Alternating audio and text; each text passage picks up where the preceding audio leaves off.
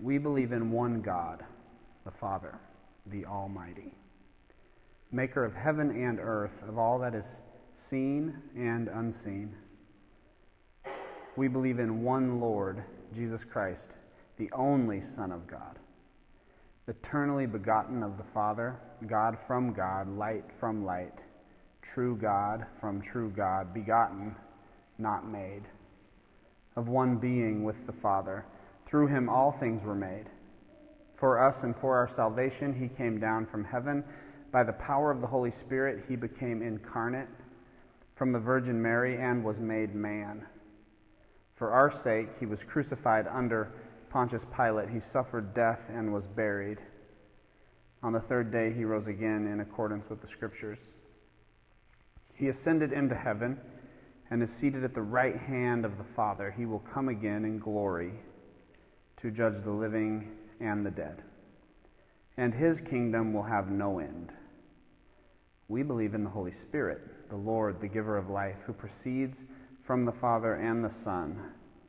With the Father and the Son he is worshipped and glorified. He has spoken through the prophets. We believe in one holy Catholic and apostolic Church. We acknowledge one baptism for the forgiveness of sins. We look for the resurrection of the dead and the life of the world to come. Amen. Sometimes we don't know what we believe anymore because depending on the day, somebody's posting something or someone's laying claim to something. And we are recently coming out of the modern era, modernity. Anyone know that word? A way of thinking that meant our success or our growth, specifically our spiritual growth, was contingent upon how much information could come into our heads. And the more information we could learn and the more knowledge we had, then the more we felt strong in our faith, or we believed we knew what we believed, or we believed we were closer to God. That shifted many years ago when we entered the postmodern era. And the postmodern era said, I need to experience what is true. And all of these different things can define truth, but unless I experience what is true, then it doesn't really hold weight. And those two were at odds for a long time. And now we're even in a time that's postmodern. And postmodern thinking, as far as I know, tends to say, if you want to be transformed, you have to immerse yourself into the thing that is going to transform you. And so what we learn from each of these things over time and seeing the good and the bad in all of them is that most of the church today is still trying to get comfortable with the modern era. Meaning we're still trying to learn and know as much as we can so that we can feel equipped to engage with a world that is changing like crazy. And all the while, Jesus has called us to just go and be with the people who are hurting. And we are in Advent, and it's faith is the concept today. But Advent leads us to this moment where Jesus says, I'm going to show you how I want you to grow in your spiritual life. I'm going to show you how I want you to impact the world, and I'm going to show you how I want everything to happen. And that word is Emmanuel. God comes and is with us. And so the new call for us who have spent most of our lives absorbing, and knowing, and learning, and being challenged, and sitting at the feet of people is to say, are we going to take that and simply be hearers of the word, or are we going to somehow wrap ourselves around what God's word is saying? And all of us know very well what it's saying. It's saying, go and be with and make disciples and bring people with you as you follow me. Pre-sermon, because we know what we believe here. And we're not constantly downloading more of what we believe, because what we believe has been passed down to us from people who lived long ago. And that's one of the creeds that I just read to you, the Nicene Creed. And so when we step in as a church body, a chapel, a group of people who are following Jesus and wanting to do some type of a mission or a movement together, we don't question what we believe, we know what we believe. And there are a lot of things that we can disagree on in between those lines and on the outside of those paragraphs. But at the end of the day, we can hold to this. But when we come to this worship service, which is hard for us to wrap our mind around the idea and the reality that this worship service is not the center of what Edison Chapel is. If Edison Chapel was a wheel, this worship service would not be the center. This worship service is simply a spoke in the wheel. And so this worship service doesn't get to define who you are or who I am, or even if we are a success at Edison Chapel. So with that, we do not engage in, let me disseminate the best information to you now, so that you can download it and walk away and say, I felt God. I was just watching Francis Chan talk about creating waves, and how the church has become masters at creating waves where people come to an experience and it rises, and right about 9:50 a.m. it hits the climax, and then it settles right as the time when you're supposed to pick your kids up from the nursery. And he said something that made me feel so humbled, so convicted, and so excited at the same time. He said, I want to be a part of a wave that only God can make. I don't want to be a part of creating experiences that people say, God was there. I want to be a part of a wave that only God can make. And so when you hear me or someone else talk at Edison Chapel worship service, one of the spokes in the wheel of what Edison Chapel is, not the center, you'll hear some ideas, but you're not going to hear something that is magically going to make you grow in your faith and your spirituality. It's not even going to make you feel like that. All it's going to do is make you think. And then we will decide later as a community of people, are we hearers of God's word? Or are we doers of God's word? Are we embracing and living lifestyles of what Jesus might call good soil? I hope that makes some sense to you. If you disagree, please don't storm out, because it's a small gym and everyone will see you. Just talk to me later. Wind. Wind through the Bible, something that matters. The first time wind is used in the Bible that I could find is Genesis 8:1. And it's this magical moment where Israel is again standing at the Red Sea, learning that God is a God who controls both chaos and water. And he's about to walk them through their baptism into freedom. And it's going to be scary, but they're going to do it. And Genesis 8:1 says,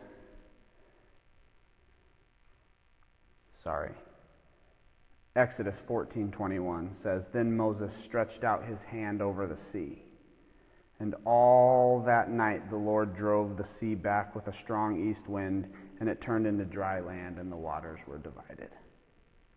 And Israel remembers that God is the God who will walk them into freedom with the message of wind.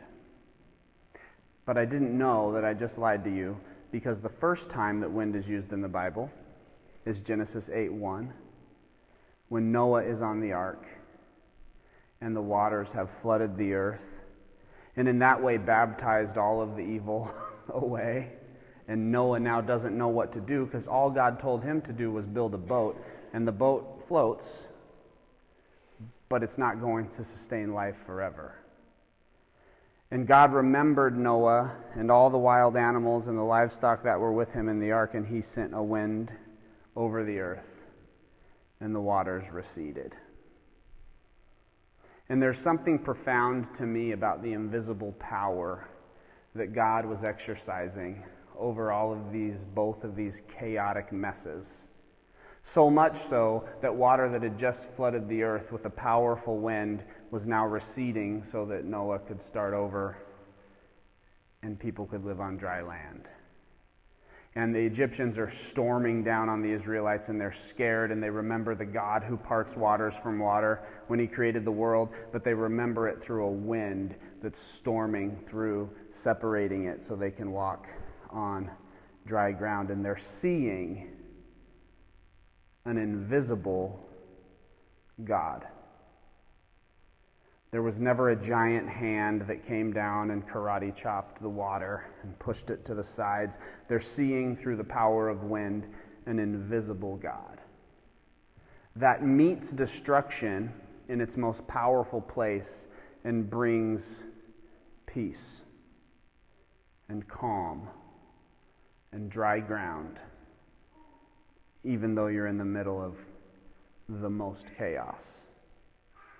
And so Israel learns this idea about an invisible God with a lot of power, and some of the Psalms say things like, "On the wicked he will rain fiery coals and burning sulfur, and a scorching wind will be their lot."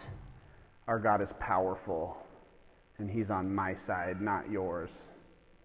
Or Psalm 35:5, "May they be like chaff before the wind, with the angel of the Lord driving them away." And when you learn that God can part these waters with this wind and cause it to settle and be on your side, and this huge invisible power loves you, this huge invisible thing wants relationship with you, this giant invisible thing that's expressed himself through wind, at the same time is the same God who spoke to Abraham and said, "Leave everything and come follow me," you just think, this guy's on my side, and so anybody who disagrees with me, let them be like chaff.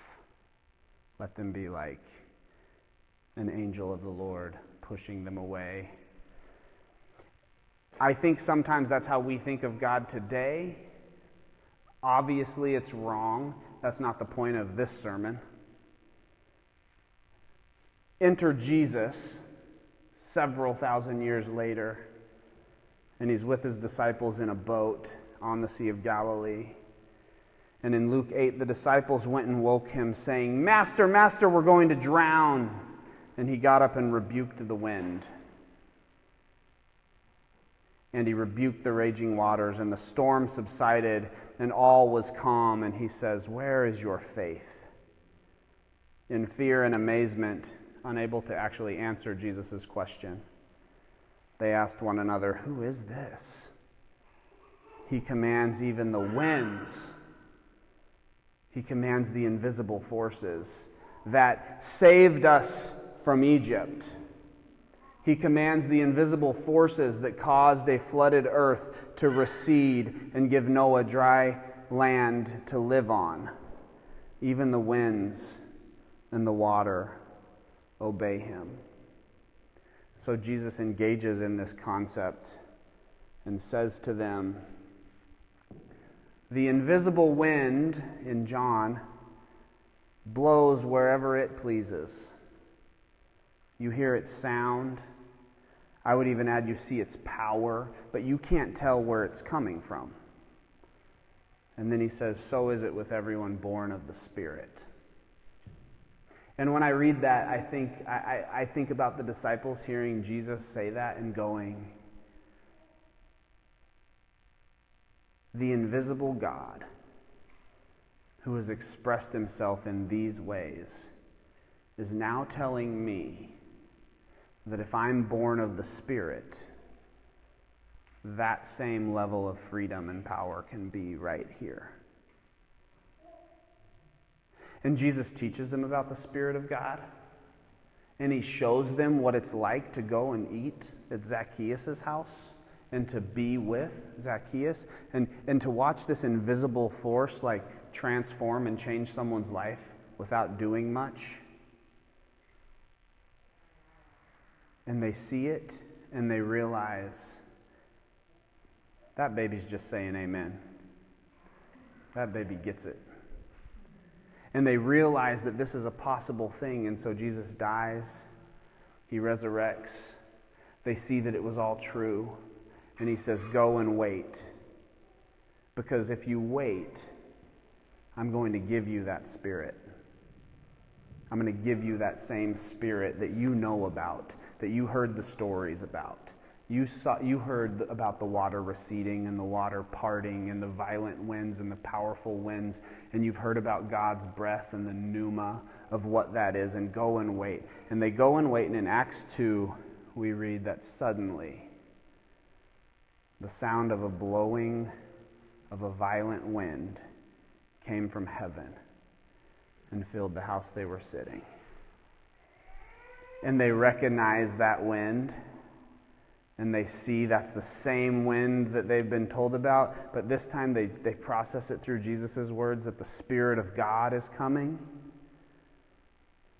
And over 3,000 people come to the body of Christ that day. Now, here's the part you're going to disagree with for a moment, and then you're going to be like, okay, he's fine. We are now that thing that parts the seas. We are now that thing that calms the storm. We are now that thing that causes the chaos to dissolve. And I'm not saying you are Jesus. I'm saying His Spirit is inside of you. When we have that relationship, that wind and that Spirit comes inside, and when suddenly happens, when that suddenly happens to us, it fills the whole house. When it happened way back then, it filled the whole house. And when people enter into this relationship and this body, the whole container of that wind is available if we simply walk with Emmanuel. And so they're filled with the Spirit and they don't know what to do, but they remember, oh, Jesus went to Zacchaeus' house. And he went to this lady at the well. And he went to this guy. And pretty soon they just break up territory. You go be with them. You go be with them. You go be with them. In Edison Chapel, you go be with the Edison neighborhood. And watch the suddenly of Emmanuel begin to calm the storm. Now, faith is confidence in Hebrews 11 of what we hope for, and assurance about what we do not see. This is what the ancients were commended for. By faith, we understand that the universe was formed at God's command, so that what is seen was made out of what is invisible. What was seen is not made out of what is visible. And so for me, the challenge is simple. I fix my eyes on Jesus. And I don't fix my eyes on what is seen. I fix my eyes on what is unseen. Since what is seen and what you can witness around you is very, very temporary. Your job, your relationships, the things that are threatening to drown you and keep you underwater, it is all very temporary. But what is unseen is eternal. And what is unseen is what's inside of you. And God wants us to simply say, okay, tell me where to put my feet next. Because when we're filled with the Spirit of God, we become like the wind. My favorite shirt, my favorite t-shirt belongs to my son Xander. And I gave it to him because when I was a little kid, I went to a conference called Jesus Northwest, and I had to go to the kids part of it because my parents were off listening to Petra and Whiteheart. And so I went and I heard a speaker, and he wore glasses and he dressed like a detective, and he led me to Jesus for the 45th time. And he had a t-shirt that I wore that said, "The Holy Spirit, He can't see him, but he's always there. And Xander will wear that shirt to Edison Chapel, and you will see it, because we need to be reminded that the Holy Spirit, you can't see him, but he's always there, and he is the wind that caused the seas to settle, and he is the wind that parted the waves, and he is the thing that transforms the lives around us. If we can only begin to see what is unseen. I was at Mill Street Market 2 weeks ago. We were handing out chili. My friend Keith was there. A woman came up to me who had run out of money because she had a little bit left, and she had spent it all buying lottery tickets because she needed a little more, and that didn't go so well. And we stood and we talked, and then we prayed, then we talked some more, and then she cried, and then we hugged, and she cried more, and then I got teary. And it was in that moment I realized, oh, maybe she's been selling her body to make ends meet. Maybe she doesn't know which way to turn. But she's not leaving this moment. She's not walking away from right now. And I don't want to go anywhere. Because what was unseen had taken over what was seen. And we were no longer standing on the corner of Mill Street Market. We were standing in Narnia. No wardrobe required, and she was a queen. And as we learn to be with and engage with what is unseen, only then do we understand the power of what suddenly is when a violent wind comes down and reveals to us what the Holy Spirit is up to in our lives, in our families, and in our neighborhood. So, Father, thank you for wind. Thank you that we can spend time together now. And thank you for being present with us, whether we are aware or not. In Jesus' name, amen.